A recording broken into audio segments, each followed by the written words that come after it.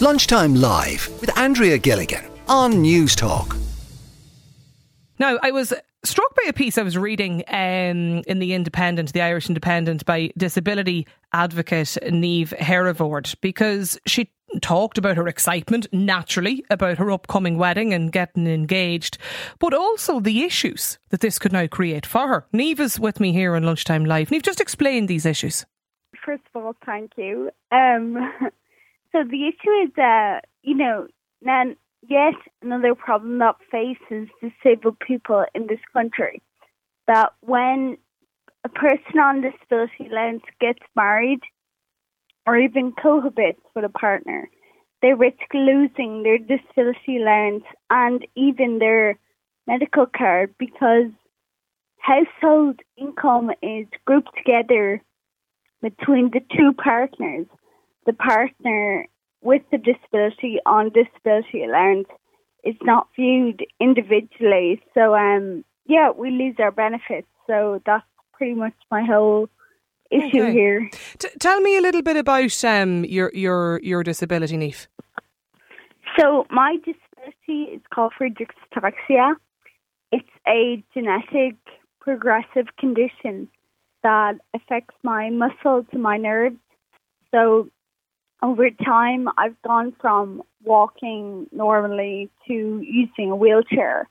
And I really can't say what the future holds for me. But I'm in a wheelchair at the moment. And my things like my muscle usage, my hands, my energy, my stamina is affected, all sorts of things. Okay. So it's a progressive condition that you've had from birth, Niamh? Technically from birth, yes. Okay. But I didn't start showing symptoms until I was a teenager. So you've been getting the disability allowance, and tell us, how does that help you, Niamh, day to day? Yeah, so having the disability allowance is a huge help to me personally. Because I would use it mainly for transport, because public transport in this country, as you've probably heard, is not perfect. Mm-hmm. So, having the availability of money to use to get taxis and other such means to travel around is very helpful to me. But not only that, different medicines and medical equipment can be paid with this, and some people use it to pay for care hours if they require a personal assistant for more hours than the government provides them with. So there's a whole range of things disability allowance can be used for to help with disability. And do you rely on a carer, Niamh, from time to time, or for help home? I actually don't. But if you needed it, the disability allowance would help. Needed it, yes, absolutely. Yeah. My younger brother, actually has the same condition as I do, and he only gets 5 to 7 hours a week. And then my parents are his full-time carers, so having the availability of disability allowance for someone like him who needs to avail of extra care hours it's just essential. We're talking about what, about €220 a week, is it, Niamh? That's the maximum, yeah. And do you work as well, Niamh? So I just finished my master's. I'm currently freelancing. I do a bit of journalism. Okay. And between that and the disability allowance and still living in my parents' house, I get by. But if I were to lose the allowance, which I'm facing, heading into marriage, I really don't know what the future will look like for me. But I suppose what I'm getting at is that it's not just a top up, for you. It's something that you genuinely rely on. It's really not, and I think that's the mistake the government and a lot of people are making. They view this as extra income people with disabilities can use to go on luxurious holidays or whatever it is. But as you said, it's €220 a week. We're not affording anything above the necessities of day-to-day life with living with a disability. I mean, there was a report released last year that estimated the cost of disability to be over 11 grand for the average person and up to over 16 grand for some people with disabilities. So, I mean, with €220 a week, we're barely even scraping that amount. You met Andy. Tell us about Andy.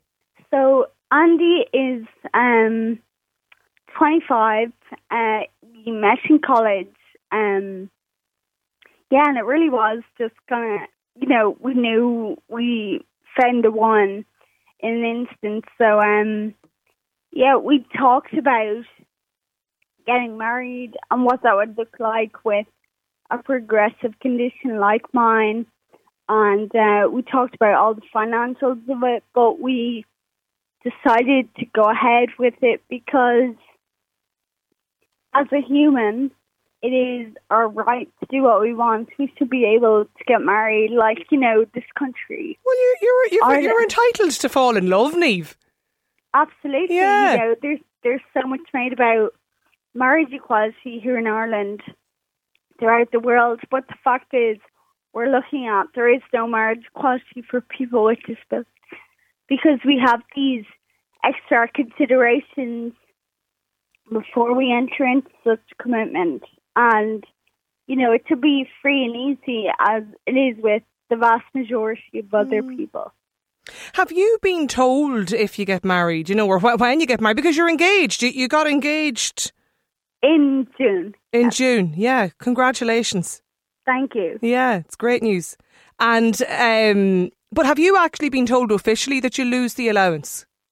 Not officially, no. But from reading the details, I don't think they would say outright you will lose this much. But I've been in contact with Citizens Information, and I've been sent whatever it is that I can use to calculate my partner's income and what he makes in a month between the disability allowance. And with that, there would be a serious reduction in my disability allowance. I mean, I pointed out in the article that I wrote, I spoke to many people, but I included the stories of two women who entered into relationships. One is just living with her partner, she's not even married. And because of that, her disability allowance was reduced down to €25 a week. And this one woman I was speaking to is unable to work because she has progressive hearing loss and vision loss. And accessible work is very hard to come by. So she's having to maintain a household and two children on her partner's income and €25 a week. I really don't think it's fair. That might be severely understating the situation. But the government really needs to have a good look at this. The allowance is allocated to you, Niamh, and to others that you've talked to because of the disability that you have. That disability is no less just because you've signed on a marriage certificate. It still exists. Absolutely, yeah.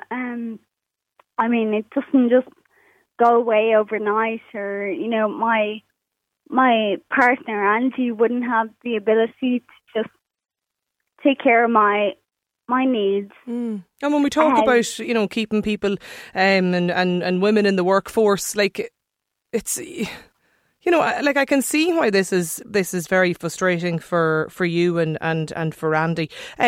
We were only talking actually to the Minister for with responsibility for disabilities earlier on in the week. But what is your message today to the Minister, Niamh? That the government has a chance in the upcoming budget to really take a look at this and make a change. Disability allowance should be universal and on a non-means tested system because, as I pointed out, this is just essential. The disability allowance helps us to survive. And it's the government's responsibility to take care of its people. And that can't just be pawned off on a partner because someone is married or cohabiting. When's the wedding planned for Niamh? So I'm actually going today to find my wedding dress. Oh, lovely. But, we're planning December, so lovely Christmas wedding. Ahead things. Well, listen, enjoy it, and best of luck and congratulations, and thanks a million for sharing your story with me here today. Lovely. Thank you so much for listening. Yeah, not at all. Lunchtime Live with Andrea Gilligan. Weekdays at midday on News Talk.